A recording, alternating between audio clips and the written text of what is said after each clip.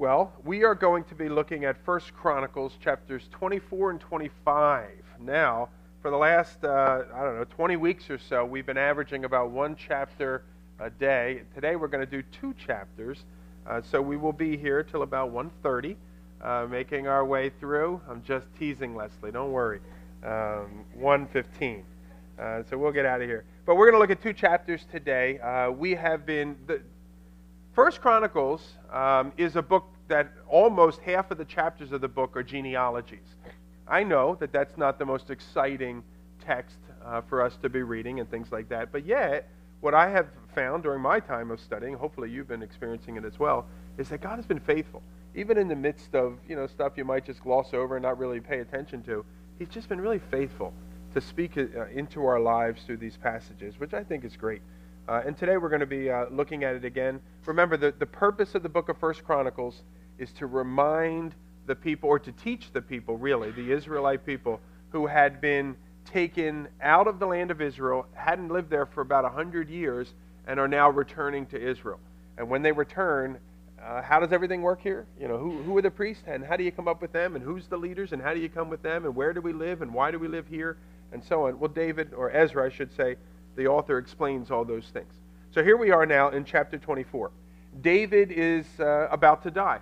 He'd been the king for close to 40 years, 33 years as the leader of the nation, the entire nation of Israel.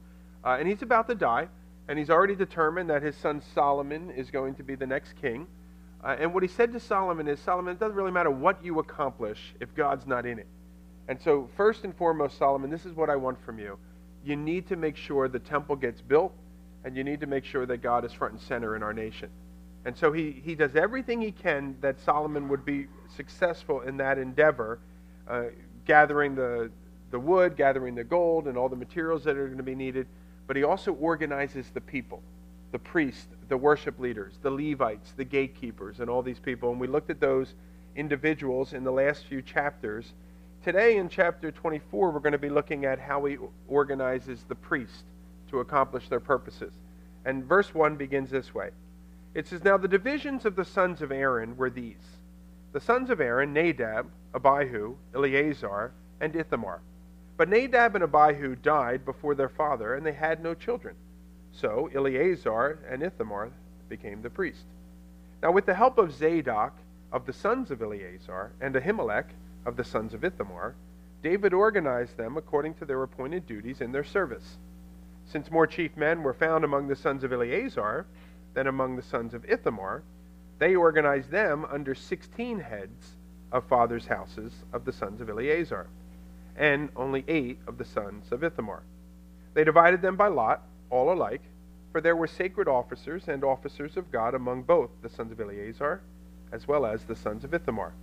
And the scribe Shemaiah, the son of Nethanel, a Levite, recorded them in the presence of the king, and the princes, and Zadok the priest, and Ahimelech the son of Abiathar, and the heads of the fathers' houses of the priest, as well as the Levites, one father's house being chosen for Eleazar, and one for Ithamar. So verse 1 begins with the words, Of the divisions of the sons of Aaron were these. Now, again, remember the context of things is David is organizing the people that are going to administer, or minister, I should say, in the temple. Now, beginning in verse 1 of chapter 24, he'll address the sons of Aaron. Now, remember, Aaron is a Kohathite. And I made this statement. Let's see if you can remember this and finish this off if you were with us. All priests are Kohathites, but not all Kohathites are priests. Okay, you had to be from the family of Kohath. So there were 3 lines, if you will, of the Levites. There were the Gershonites, there were the Kohathites, and there were the Merarites. They're going to make up the Levites, if you will, but it's the Kohathites that the priests are going to come from. And specifically, those Kohathites that were from a guy by the name of Aaron. Now, if you look back to chapter 23, verse 12, you see that there, 23:12? It says, Now the sons of Kohath were Amram, Izhar, Hebron, and Uzziel. The sons of Amram were Aaron and Moses. Aaron was set apart to dedicate the most holy things, that he and his sons forever should make offerings before the Lord, minister to him, and pronounce blessings in his name forever. But the sons of Moses, it goes on. And it's almost as if what the author is saying is this. He says, look, when he says, but the sons of Moses, as if he's saying, look, this is about Aaron, blah, blah, blah, blah, blah, blah. You know what? I'll come back to Aaron. Let me talk about Moses for a second. He bangs that out. And now in chapter 24, he comes back and he says, let's talk about Aaron specifically. So it's just sort of an aside when he gives the names of Moses. And here now in chapter 24:1, he says, these are the divisions of the sons of Aaron. Now you can see Aaron had 4 sons. He has Nadab, he has Abihu, he has Eleazar, and it has Ithamar. We're introduced to those 4 men and their dad Aaron for the first time, those 4 boys, if you will. We're introduced to them in Exodus chapter 6. And if you read Exodus chapter 6 and the chapters following, what you discover, it seems, it's almost as if, and it doesn't say this, but I assume it, that Nadab and Abihu were sort of like, they were older, and then there was kind of a break, and then he had 2 more boys that were younger. And because Nadab and Abihu were kind of pulled aside, and they are right there with Moses and Aaron. They're being groomed, it seems, to be the next priest and high priest of the nation. And then Eleazar and Ithamar, they're kind of like the young guys who just sort of observe things. I don't know if that's the case necessarily, but it sort of seems that way. It's definitely clear that Nadab and Abihu are being groomed to become the next high priest and priest of the nation. And so these men are very privileged men. Not privileged in the sense of they have a lot of money or, they have this position or something like that, but they're privileged in the sense that they were given a tremendous opportunity. These were 2 men that were given the opportunity to sit alongside of their uncle Moses and to sit alongside of their father, the high priest, Aaron. There's a story in Exodus chapter 24 where Moses and Aaron and the 70 elders, out of the 4 or 5 million Jews that were living in that day, those 72 men were called to go up on a mountain, and they were told to bring Nadab and Abihu with them. So 74 men go up on that hill. Nadab and Abihu are 2 of those particular men. Look what Exodus 24:9 says. That's the second of the 2 verses. It says, when the elders and all of them went up, they saw the God of Israel. What a great privilege that these 2 men were granted. They actually had the privilege to go up with Moses and Aaron and the elders, and it says that they saw the God of Israel. Nadab and Abihu, they were given a tremendous opportunity to learn and to grow. God had placed them under the best leaders he possibly could to prepare them for their future ministry. Their teachers were the leader of the nation and the high priest of the nation. But sadly, if you look to verse 2 of our passage here, they never got the opportunity to become that minister. Look what verse 2 says. It says, now Nadab and Abihu, they died before their father, and they had no children. And so the 2 younger brothers, Eleazar and Ithamar, they became the priest. Now, so in 1 Chronicles, we don't know how they died, why they died. Was it a car accident or something tragic or whatever? We don't have that information for us in 1 Chronicles. But we do have the information for us in the Scripture. And by looking back to Leviticus, the book of Leviticus, and remember the life of Moses and Aaron is pretty much recorded for us in the book of Exodus through the end of the book of Deuteronomy. And there, in the book of Leviticus, chapter 10, we learn what happened to Nadab and Abihu. In Leviticus chapter 10, verses 1 and 2, it says, now Nadab and Abihu, the sons of Aaron, they each took a censer. A censer is where you would burn incense. And they put fire in it, and they laid the incense on it. And notice it says they offered unauthorized fire before the Lord, which he had not commanded of them. And fire came down from heaven before the Lord, and it consumed them, and they died before the Lord. Interesting. The reason why they died before their father is because they offered this unauthorized offering to God. Here are 2 men. They had every opportunity in the world to be used by the Lord. And yet most of us don't even know their names because they died before that opportunity ever saw fruition. They were guys that came from the right background. They were guys that came from the right lineage. They were guys that had the best apprenticeship program that was available in that day, and yet they failed, and they were prevented from entering into the ministry that God had designated for them. And why? Because regardless of the specifics, they offered unauthorized fire. Why didn't they? Is because the rules did not apply to them. The rules don't apply to us. They were teaching other people how to come to God and how to offer and how to worship him the way that God said, but they themselves didn't keep those rules for themselves. Again, look at verse 2. It said, verse 2 of Leviticus, it said they offered unauthorized fire before the Lord. And God said, no, I don't think so. I don't care who you are. I don't care who your dad is and who your uncle is. It's not going to go this particular way. Look what Moses says. Leviticus 10:3, he says, this is what the Lord has said. Among those who are near me, I will be sanctified. And before all the people, I will be glorified. I think this particular passage is a very sobering passage for any one of us that serve the Lord in any way. So you're a pastor, you serve in the Sunday school, you teach a home fellowship, you run the youth ministry, or even if you simply, all I do is I bear the name of Christ. I'm a Christian. I'm a follower of Christ, and I go out into the world as a follower of Christ. This passage is a very sobering reminder for you and I. And that sobering reminder, I would say to you, is, it doesn't matter who you are or what ministry you do, you're never above the rules. And the rules apply to each one of us. And so if, as a servant, no matter how effective it seems that you are, if you get to the place where you're no longer sanctifying the Lord in your hearts, and that simply means setting apart the Lord as holy and doing things according to His ways and His inclinations, then the Lord will move on. And the example of Scripture is clear that He'll go on and He'll use somebody else. Now, I didn't bring you here this morning to pop your self-esteem bubble. I hope I don't ruin your day necessarily here. But the reality of things is the Lord does not need any of us. It's not a message we hear very much in America anymore. But the Lord doesn't need any of us. And as servants, we need to be diligent about serving the Lord in such a way that He is sanctified and that our service brings Him glory. And I would suggest to you that's what Nadab and Abihu's problem was. When they went to offer this unauthorized fire, they were doing it in such a way that people would remember who they were, as opposed to who the Lord was. Now back to our passage in 1 Chronicles. Verse 2, again, it read, Nadab and Abihu die before their father, and they had no children. And so that means Eleazar and Ithamar are going to have to become the priest. Now if you look at verse 3, it goes on, it says, with the help of Zadok from the sons of Eleazar, and a guy by the name of Ahimelech from the sons of Ithamar, David organizes them according to the appointed duties in their service. So we're moving on from Aaron and Moses and Nadab and Abihu, and we're traveling 500 years into the present day of when this thing here is, not even that day was present, but we're moving 500 years forward, and we're talking about two new guys, Zadok and Ahimelech. Moses and Aaron, you may or may not know, they lived roughly around the year 1500 BC.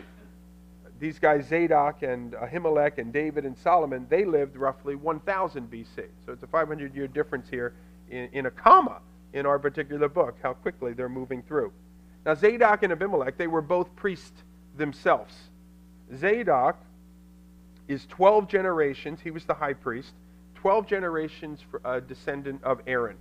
And he served as high priest during the waning days of David's administration and in the early days of Solomon's administration. Zadok was the one who actually anointed, we read about it in 1 Kings chapter 1, he anointed Solomon to be the king. That was his responsibility as the high priest. So that's Zadok, a high priest. Now Ahimelech, he was not a high priest, he was a priest in that day. He also fits into this line. Now his father was a man by the name of Abiathar. And Abiathar was a high priest. And his grandfather is a guy also by the name of Ahimelech. He was a high priest. But this particular Ahimelech, he was not a high priest. Zadok became the high priest. So it didn't necessarily pass through the family line from one son to the next necessarily. As long as they were a son of Aaron, it could fit to them. Regarding Ahimelech, just in case you're interested here, extra credit reading. All right, and if you would write up a quick paper and submit it, with your name in the top corner, we'll give you extra credit. 1 Samuel chapter 22, it gives you cool insight into who Ahimelech and Abiathar are and what sort of men they were. When King Saul comes to them, he says, I want you to do it this way and this way and this way. And they're like, no, we're going to do it the way God tells us to do it. He said, well, I'll have you killed.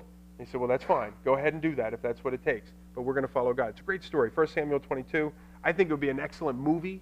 If any of you make movies or whatever, this would be a great movie, suspenseful, high drama and all that sort of stuff. Anyway, 1 Samuel 22, that's your extra credit. If you continue in our passage today, look at verse 4.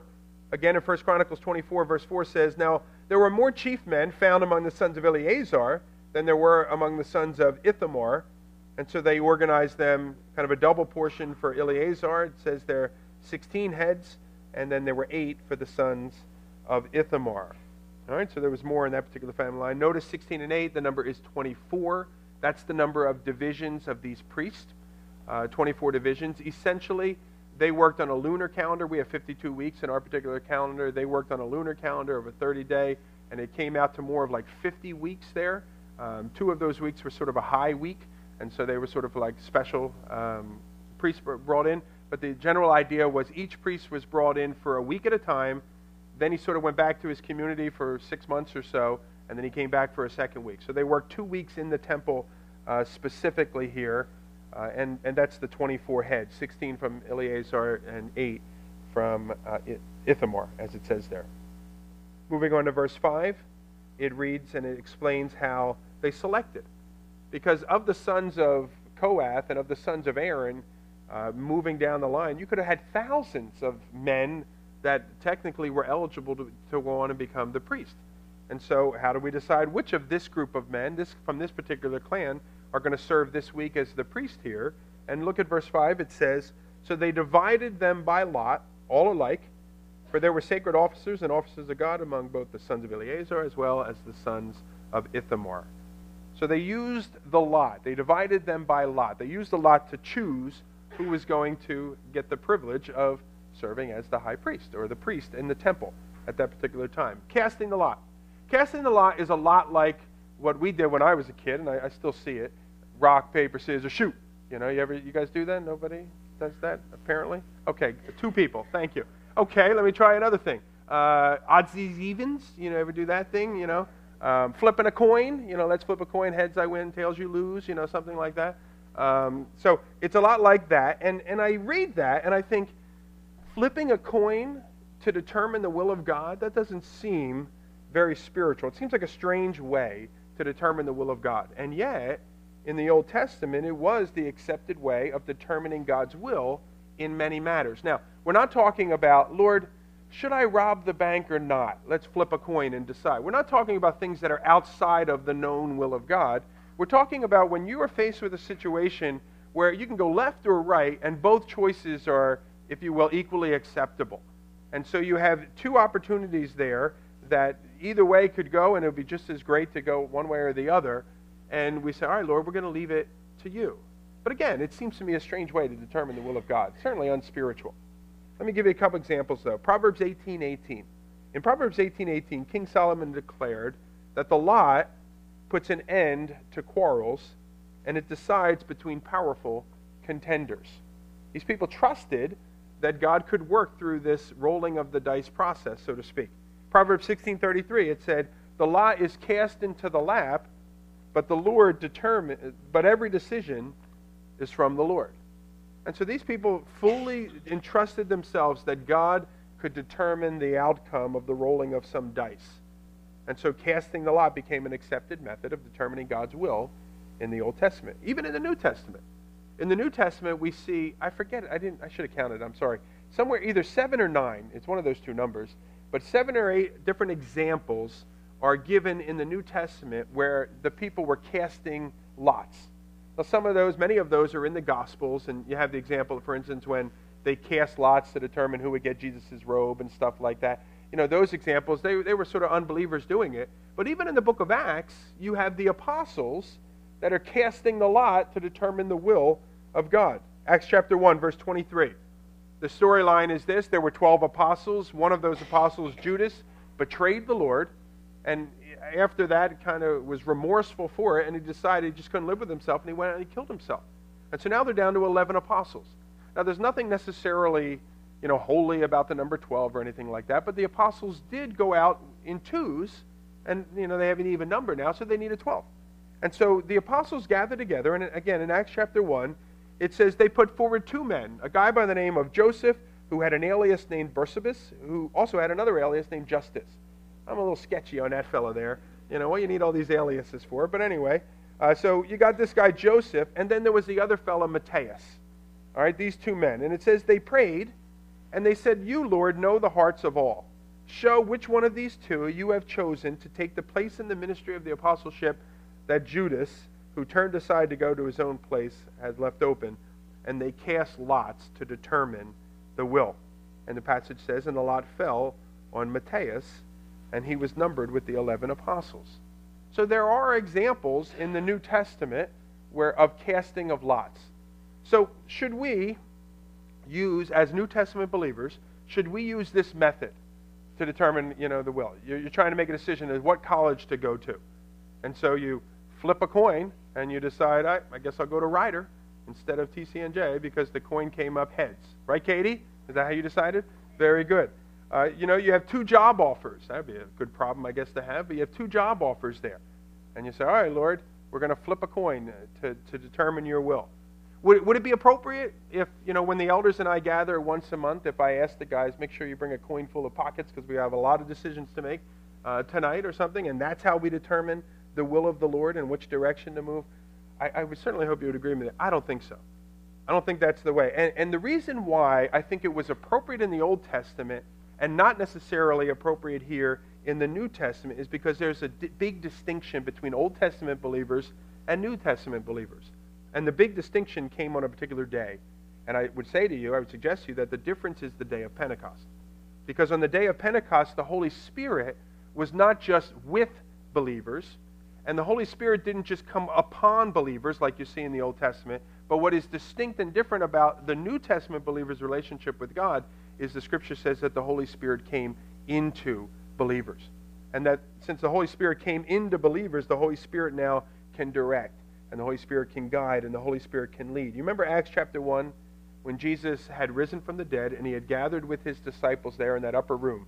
Scripture says the doors were locked, they were hiding from the authorities and all this, and Jesus entered into the room through the wall, it seems, and it says, now while staying with them, Jesus ordered them not to depart from Jerusalem, but to wait for the promise of the Father, which he said, you heard from me, for John baptized with water, but you shall be baptized with the Holy Spirit not many days from now. And that was fulfilled on the day of Pentecost.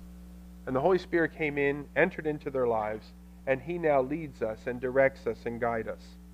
I'm sure Matthias, back to that guy, I'm sure he was a great guy, great follower of Christ and all this sort of stuff. That's probably why his name was mentioned. But I have a feeling that when the apostles came to the Father, so to speak, and they said, all right, God, you have 2 choices, either Matthias or this guy Joseph here, pick one of those. I wonder if God kind of said, well, how do I pick neither of those? Because I got somebody else in mind. And if you read through the rest of the book of Acts, you never read again about Matthias. And again, he's probably a great guy. But it becomes pretty clear who God picked as you read through the rest of the book of Acts, doesn't it? It's the Apostle Paul, who wasn't even a believer at that particular time. He was a rabbi at that time trying to kill Christians. And yet God said, I got somebody, but he's not ready yet. And so, we'll just keep the position, if you will, vacant. But anyway, it's an example in the New Testament of the casting of lots. I'd encourage you, develop your relationship with the Spirit.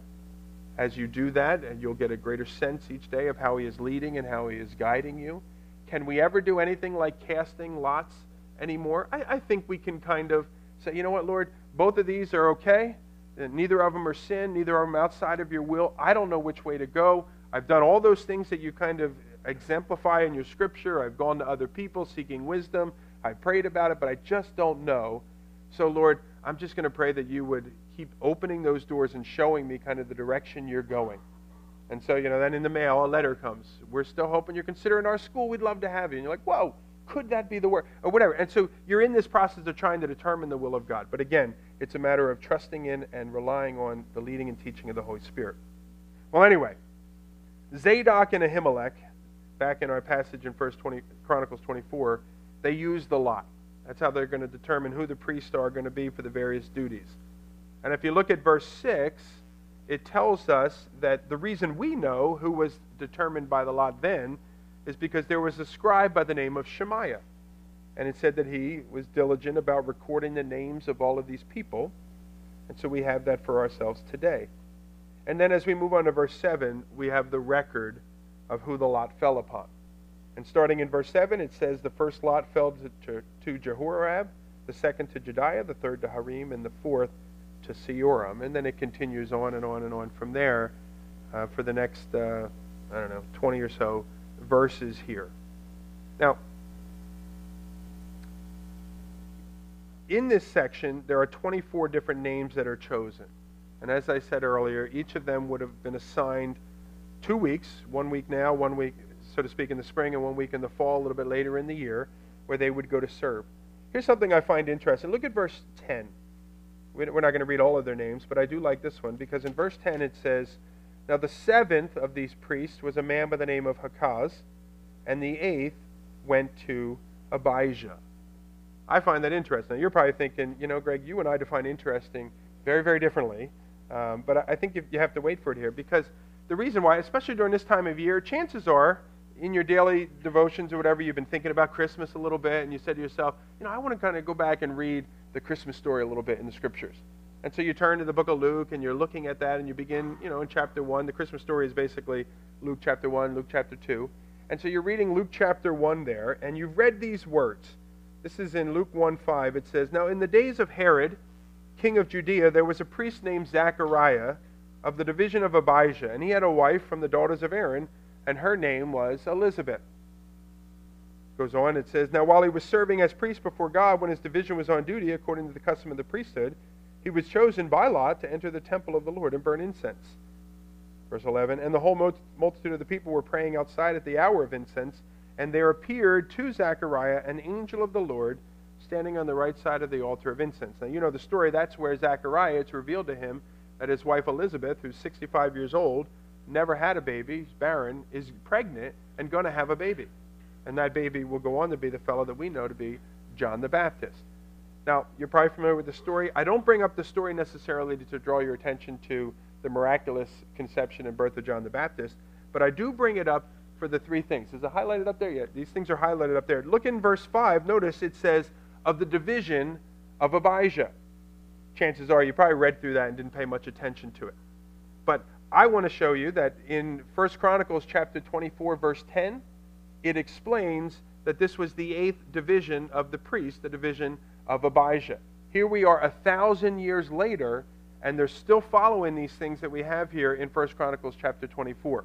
If you look at verses 8 and following, it talks about that when his division came on duty. We read about that in 1 Chronicles chapter 24, that they had this 1 week, 2 times a year division being on duty. Also, if you go down to verse 11, or a little bit further down, it talks about, as was the custom, he was chosen by lot to enter the temple. We read about that in 1 Chronicles chapter 20. And I don't know about you, I think that's really cool. Because what it shows me is that all of this book unlocks the rest of this book, so to speak. Somebody has once said the greatest commentary on the Bible is the Bible. And, you just pour yourself into it. And I read commentaries and stuff like that to kind of give me direction and understanding of things I'm not familiar with, particularly cultural type of things. But when you can use the Word of God to interpret the Word of God, you begin to understand the Word of God. And so I love the fact that here we are in Luke chapter 1, and these things that are just thrown in there, that you're like, I don't know what that means, whatever, just keep reading. Don't slow down, keep reading so you can get out of your devotional time and go do what you got to do. I like the fact that the Scripture unlocks itself and it explains it. So I think it's cool. Maybe you're not with me. Okay, I'm not getting any excitement from you guys. All right? But the Bible makes sense. And if we dig into it, we do our homework a little bit here, all the pieces of the puzzle just fit together. And it's just really cool. And for me, it just confirms the Word. It makes the foundation on which I try to build my walk with Christ just a little bit firmer and makes me a little more confident in who it is we follow and serve. Well, skip down in 1 Chronicles to verse 20. Because starting in verse 20, we have moved from the priest and we have moved to the Levites. Okay? Now, it says, "Now the rest of the sons of Levi, of the sons of Amram, Shubael, of the sons of Shubael, Jehadiah." The rest of the sons of Levi. So we are referring to Levites that would minister in and around the temple. I shared earlier, these would sort of be almost like custodians. They're the guys that make sure the building is in the place that it needs to be, doing the things that need to be done so that the people can come in and out and operate in this particular building. So these guys here, these Levites. And it begins and it speaks of this guy, Amram. Now remember, all priests are Kohathites, but not all Kohathites are priests. Kohath had 4 sons. And those 4 sons, one of them is a guy by the name of Amram. But Amram would not be in the priestly line. Okay? So he has 4 sons. They are Amram, Izhar, Hebron, and Uzziel. And they served at the temple, but not as priests. Verse 31, look at that. It records that these priests were chosen by lot, just like the priest that served in the temple these Levites, I should say, were chosen by lot, and they were appointed to the service of the temple. I'll read it to you, verse 31. These also, the head of each other's house and younger brother alike, they cast lots just as their brothers, the son of Aaron, did. And who are the brothers, the son of Aaron? Checking for understanding. That's the priest, right? Aaron's line, the priests come from. We just read them 10 minutes ago. Do I have to start over and go back to the beginning here? All right, so just like the brothers, the sons of Aaron, you can, if you wanted to, put in parentheses next to it, the priest, in the presence of King David, Zadok and Ahimelech, and the heads of the fathers' houses of the priests and of the Levites. So they use the lot as well. Now, one of the things I find very interesting about how these Levites are chosen, notice what it says in the first line of verse 31. It says, the head of each father's house and the younger brothers alike. So this wasn't a situation, when you got to a certain age, then you could kind of be in here. If you hit that window of opportunity, whether it be, remember David moved it from 20 to 50, if you were in that, it didn't matter if you were 49 or if you were 21, right at the beginning or right at the end, so to speak, of this, all of the names were thrown into a hat. And pulled out of that hat were the people that were chosen to serve as the custodians, if you will, for that particular week. I find that interesting, and I think what it would do is it would produce a very great, healthy balance between the wisdom and experience that comes with age, but also the enthusiasm and energy that is oftentimes found in youth.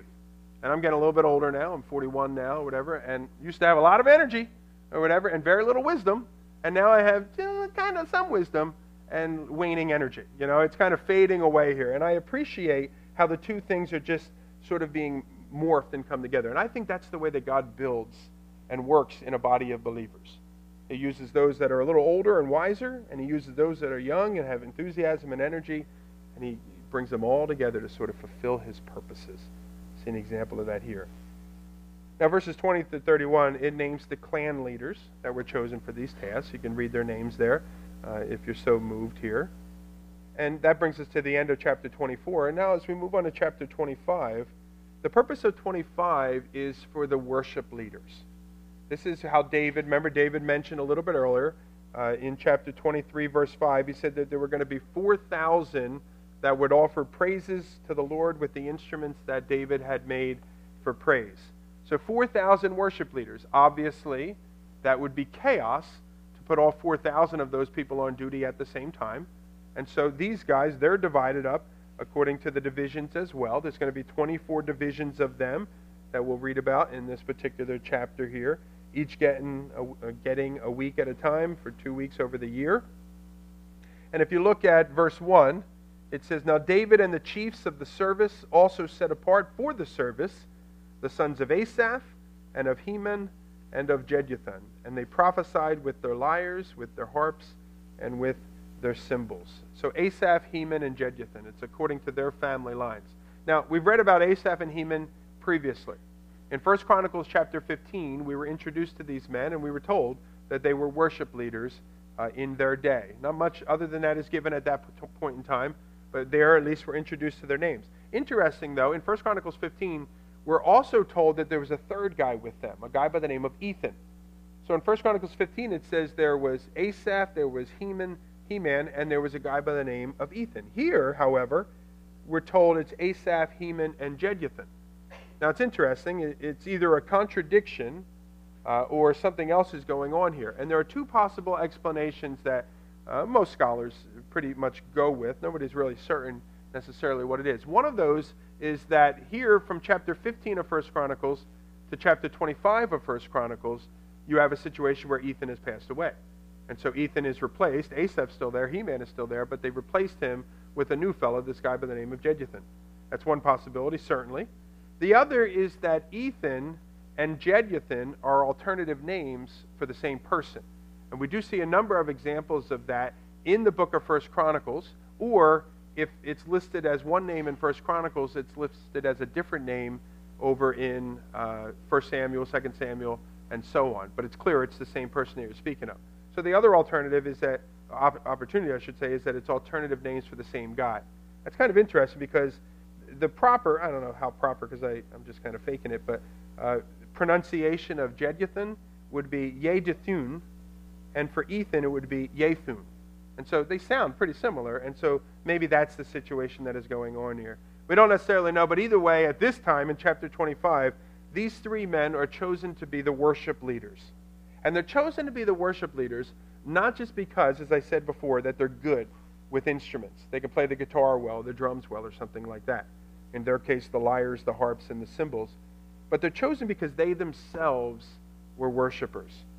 If you read the book of Psalms, one of the things that you'll do, and if you have your own Bible, chances are you have titles over every chapter. And they're usually emboldened or something. They stand out from the writing of the chapters itself. Well, those titles aren't in the original. They were added by whoever it is that published your Bible so that you could, have an idea of what it is you were reading about, and you could find certain passages and things like that. It's different, however, with the book of Psalms. If you just flip to any psalm right now, what you would probably see, not all of them do it, but most of them do it, is that they have a title that is emboldened. That was added by the publisher of your Bible. But then they have what I believe is called a superscription. And that is sort of this little intro to the psalm. The writing is usually smaller than the rest of the verses in that particular thing. And it'll say something like, a psalm of David when he ran from Saul into the wilderness. Or a psalm according to such and such that should be sung according to the maskil of the priest or something. It'll give a little explanation of what that psalm is. That's actual Bible. You probably read through that, don't pay attention to it. So if you've done the whole Bible in a year and you skipped those superscriptions, you didn't do the whole Bible in a year. So you got to go back and do it again, which is probably a good idea anyway. Alrighty, but they're there in the original. And if you look in your Bibles, Psalm 50 as well as Psalm 73 through 83. So it turns out to be 12 Psalms. The title of those Psalms say that they were written by Asaph. He was a worshiper. If you look at Psalm 88 says that the author of that particular psalm was Heman. He was a worshiper. And if you look at Psalm 89, it says that the author was Ethan, or perhaps Jeduthun. He was a worshiper. So for extra credit over the Christmas break, what I would like you to do, please, is read. You woke up over there. You're like, yes, what's my homework? I'm ready. I'd like you to read through those Psalms so that you get an insight into the heart of these three men, these worship leaders of the nation of Israel. Now notice also verse 1, as worshipers, it said that these men prophesied, that they used the lyre, the harp, and the cymbals. We have a picture of what a lyre, a harp, and a cymbal looks like. The lyre and the harp are very similar. They both sort of look like what we're familiar with today as a harp. They're stringed instruments. Likely they gave off a different sound and they complemented one another. And then also the cymbals. We know what cymbals look like. We have drums and stuff today where these cymbals are. And these guys use these instruments to lead the people into worship. I think more significantly, though, besides the instruments that they play, though that's neat, but I think more significantly, the verse says that they prophesied.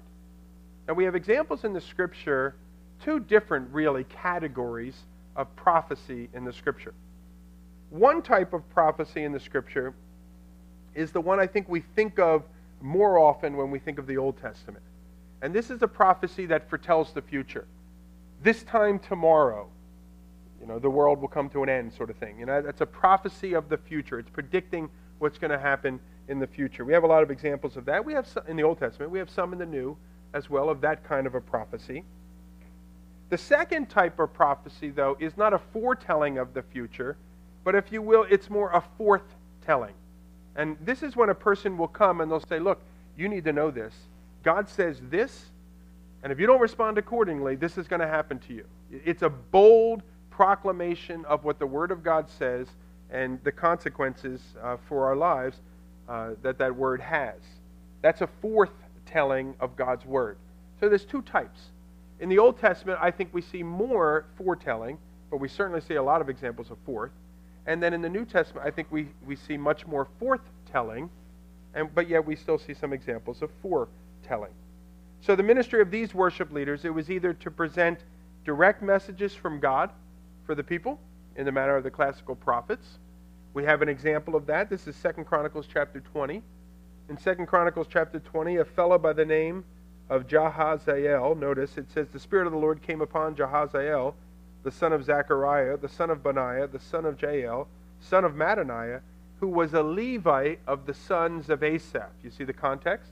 We've been talking about the people of Asaph. And in the midst of the assembly, this fellow, he stood up and he said, listen, all of Judah and the inhabitants of Jerusalem and King Jehoshaphat, thus says the Lord, do not be afraid, do not be dismayed at the great horde that has come against you, for the battle is not yours, but it is God's, and tomorrow you will go down against them. They will come up by the ascent of Ziz, and it goes on and says, and you're going to have a victory over them. That's a guy of these people of Asaph, a worship leader, that comes and foretells the future. But it's also possible that the ministry of these particular worship leaders was to boldly proclaim the Word of God in song. Not fearful, not sort of wishy-washy. We live in a wishy-washy society, don't we? I don't know. I don't want to offend you. I don't want to make any statements about what is truth or anything here because I understand that you think differently than I think, kind of thing. We're afraid to just speak truth on things. No, that is wrong. I'm sorry, that's wrong. All right? And if that offends you, I apologize. But wrong is wrong. Right is right. And so here you have an example, or I would say to you, the other example of these guys is sort of a bold proclamation of the Word of God. I think that these guys, it was probably a combination of both. Regardless of what it was or if it was both of them, their ministry as worship leaders required that they were dependent upon God's Holy Spirit. And if they weren't dependent on God's Holy Spirit, then they couldn't do their ministry. They wouldn't be able to boldly proclaim the Word, and they certainly couldn't foretell the future here. This wasn't just, these worship leaders, it wasn't just a bunch of guys playing, a whole bunch of neat songs as people's mind kind of wandered onto other things. These were people that were inspired and led by the Spirit of God to lead people into worship of God. They weren't just good musicians, but they were men that were gifted of the Holy Spirit, and the Holy Spirit was exercising through them. What I find interesting about the context of things here, it's in a chapter that's all about order. And so you got this many people, and this many are going to be able to do this, and you got 24 of these, and every week it's going to change, and a new group of people are going to come in, and we'll cast them. And there's this whole sense of order that is taking place here. So you have men that are skilled, and there's this system of organization that is taking place. But at the same time, it's all dependent on being led by the Spirit of God. Interesting, because that's exactly what needs to be in our lives as well. There's sort of two sides of the Christian worship spectrum. There's one side over here that is maybe a little dry, a little stuffy, and you sort of come in and you're kind of like, okay, when's this going to be done? I can't wait for it to be over. And you're not really getting anything out of it necessarily. And then there's a side over here that is sort of like, woohoo! Active and jumping around, and everybody's having a great time. And it's like jazzercise class or something. But there's no sense of order in all of that as well. And, what songs did you say? I don't even know, but it was awesome, kind of thing. Well, what were you proclaiming in the words that you were singing? Who cares? I had a good feeling, kind of thing. And that's kind of on this side here. Well, I don't think God wants us to be in this place. The term for it, if it goes overboard, might be something we might call charismania. And I don't think He necessarily wants us to be on this side where it's so dry that you don't even feel like you've come into the presence of God. I think there has to be sort of this healthy balance of the two. It's anchored in truth and sort of that orderly system here, but it's filled with a sense of life that the Spirit brings into that circumstance. There's a great book that you might want to read, more extra credit for you, that you might want to read. It's called Charisma versus Charismania, that Chuck Smith wrote. And I think it does a really good job of speaking into this, of sort of the balance of life and order in our worship, both as individuals and as a congregation. I think great worshipers know that we come into the presence of God with our whole being, that we're prepared to give Him thanks and we're prepared to give Him praise, and that there is an anointing that comes into that time. And that just simply means there's a sense of, Lord, I've met with you. I've come before you, and so to speak, I've looked into your face as we've met here. There's anointing of God that comes from seeking Him in truth, but with a sincere pursuit of loving Him with our whole heart. In John chapter 4, it says, God is spirit, and those who worship Him must worship Him in spirit and in truth. It doesn't have to be one or the other, but it's a blending of the two. And certainly that is what we're seeking to do here on a Sunday morning as we gather, and certainly what we do on our own as we meet with the Lord in our own quiet times. There's an order, but there's also life in the midst of that order. Well, As we come together next week, we'll learn specifically what the gatekeepers had to do and what the sort of the civil servants that I mentioned to you have to do. But really, what chapter 24, 25, 26, and 27 are doing, they're taking that one verse from chapter 23 that says David divided all those people that were working according to the priests, the gatekeepers, the musicians, and the custodians. We'll use that term there. And it's explaining it. Let's go before the Lord. Let's pray. Father, we want to be a people, certainly, Lord, that worship you in spirit and truth. Lord, we want there to be life in our relationship with you. Not just dry doctrine necessarily, as important as doctrine is, but Lord, that doctrine brings us into access with you and into that relationship with you. But not just relationship devoid of teaching and an anchor of truth, Lord, but that is all blended so remarkably and perfectly. And so, Father, as a church, I pray that would be the case, and as individuals seeking you for ourselves, that I pray would be the case. And Father, as men and women and young people that know you, Lord, we take to heart the story here of Nadab and Abihu. Lord, two men given every opportunity to be raised up in you, sent off to the best school, so to speak, where they could sit with Moses and Aaron, 70 elders, and they could have explained to them the deeper things of the Lord. Had the privilege of the family line, of the lineage. Lord, you had a great calling and a desire for their lives, and yet they never entered in. That which they taught others, they didn't teach themselves. The rules didn't apply to them. They went astray. They sought to steal the glory for themselves. And Lord, we know from your word you will share no glory. Well, that is it's a sobering thought for those of us that are seeking to serve you. So we thank you for the reminder from your word. Father, we know that some get burned by touching the hot stove, and others learn the lesson for themselves. And Father, we want to be those people that can learn from somebody else getting burned and not have to get burned ourselves. And so, Father, we ask that you would you'd really nail down in the deepest places of our hearts the lesson here of Nadab and Abihu. And that, Lord, you would be glorified in all things. Father, if the Son of Man be lifted up, he will draw all men unto himself. And so, Lord, we lift up the name and the person of Jesus, that you would be glorified, we ask.